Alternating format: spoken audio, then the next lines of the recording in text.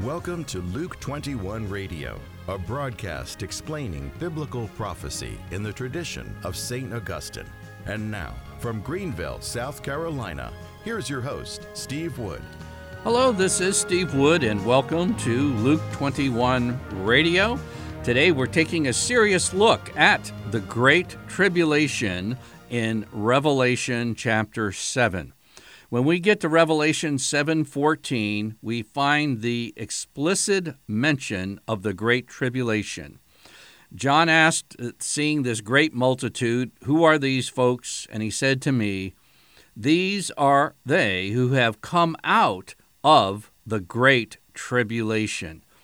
Now the question is this: is the Great Tribulation something in the past? Is it something that happened in 70 AD when the Romans invaded and destroyed Jerusalem? Or is it something that will occur in the future? Or is it some combination of both of these views? The past view, or the historical-only view, is technically called the preterist school. It's very popular among some bright Catholic interpreters, and you'll hear them say something like, there may be some future interpretation regarding a certain aspect of the book of Revelation, particularly the Great Tribulation, but then they'll skip to historical-only interpretation and comments. In other words, they'll kind of cover their bases, but that's it. You're not going to really see any explanation for that. Here is something for you to digest if you're really serious about understanding the book of Revelation, and it's this. The overall perspective on Revelation is critically important for understanding it properly. And hear this, it's much more important to get the overall perspective than to know what all the details are about, because the details fit into one of these schools, past, future, or some combination of both. If you want to really dig into this, today's broadcast is episode 86. You might give it a second pass and listen to the podcast, and then also episodes 44, 47, 49, and 82.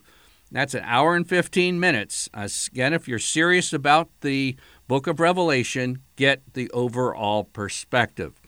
Now, it's always good to trace where a concept comes from. Most of St. John's concepts in the book of Revelation come from somewhere in the Old Testament, particularly books like Ezekiel and Daniel. In Daniel chapter 12, the first verse is the origin of the idea of a time of great distress or great tribulation. Daniel 12 and verse 1 says, "At that time Michael shall arise, the prince who is in charge of your people, and there shall be a time of trouble such as never has been since there was a nation till that time." A time of great trouble. And most serious scholars recognize that the mention by Jesus of the Great Tribulation in the Gospels, the mention of St. John of the Great Tribulation in Revelation 7, finds its origin in Daniel chapter 12. Now, just remember, when Daniel wrote chapter 12, there was no such thing as chapter divisions. In other words, the paragraph before in Daniel chapter 11 would flow right into Daniel chapter 12. Right before this mention of this great time of trouble, this great tribulation, it speaks in Daniel 11 about a wicked figure that most interpreters realize is talking about Antiochus Epiphanes, who was a tyrant, a Hellenistic tyrant, who fiercely persecuted the Jews, and all this led to the Maccabean revolt in 168 BC, and that's recorded for us in the book of Maccabees. Now, when Jesus talks about the Great Tribulation in Matthew 24, he's referring back to Daniel chapter 12. But Daniel chapter 12 in its context is talking about Antiochus Epiphanes. So he's using a past event that occurred in 168 BC to predict something that will happen in 70 AD.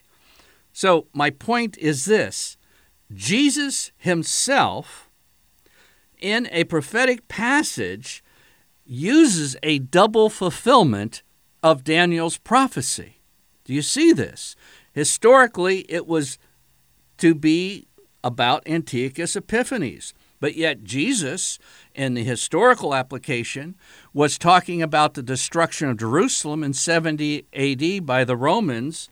And as we went through the Gospels, many people feel that the destruction of Jerusalem by the Romans was also indicative of something yet future to come. In other words, if Daniel 12 can be used twice, could it be used 3 times? Pope Benedict XVI thinks so. He says this: the judgment announced by the Lord Jesus referred above all to the destruction of Jerusalem in the year 70. In other words, that's the historical or the preterist. But he doesn't get stuck there. But the threat of judgment also regards us.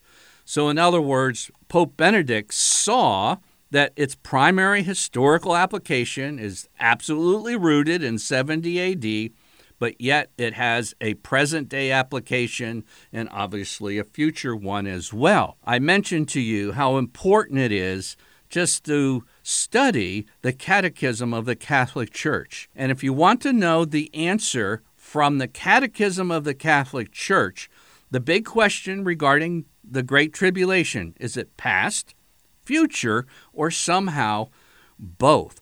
In other words, is there a future aspect to it?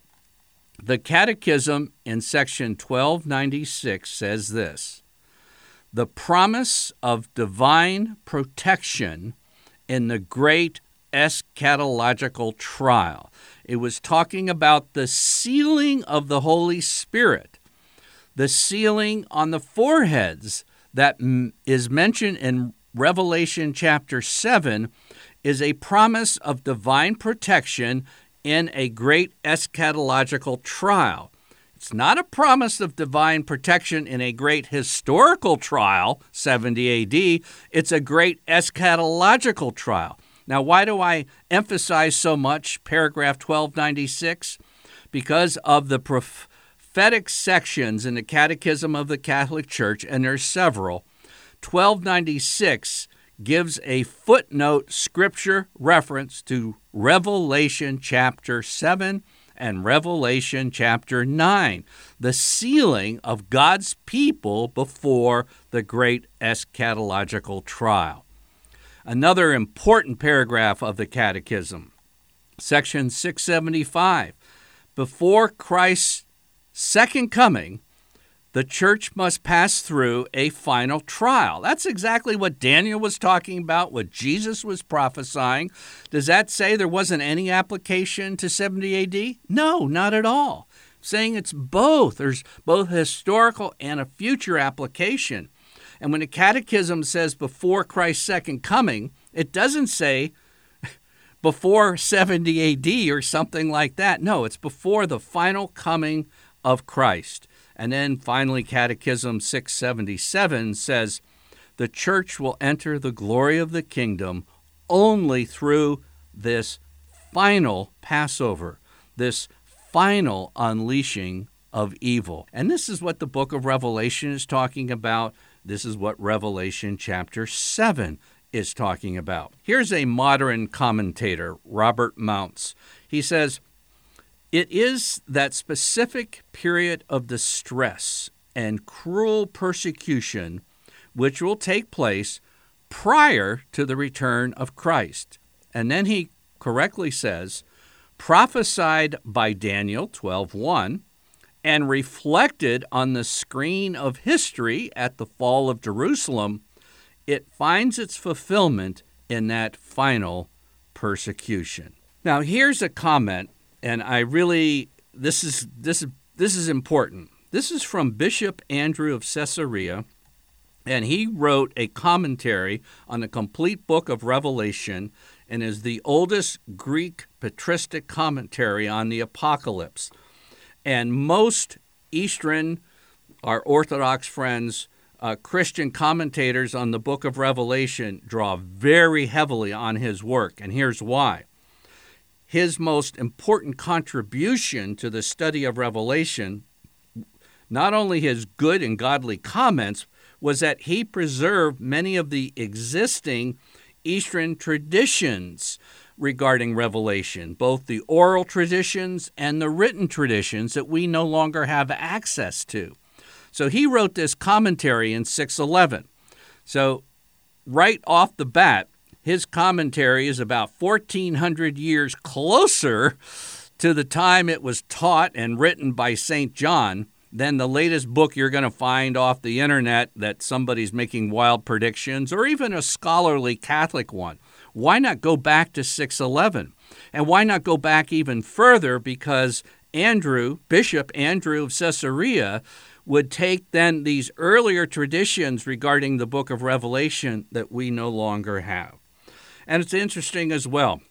I have a set called the Ancient Christian Commentary Series, and it takes all of the church fathers through different books of the New Testament. And when it comes to Revelation, they organize the entire commentary of all the church fathers using Andrew's outline of the book of Revelation.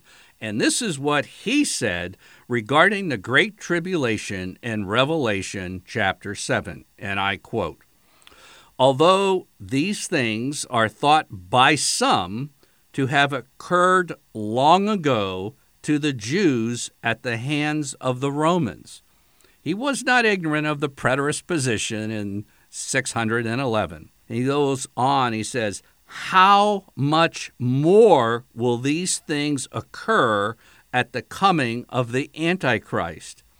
And not only partially in the land of the Jews, but over the whole world, at whose four corners the angels of Revelation 7, stand fulfilling a service assigned to them by God."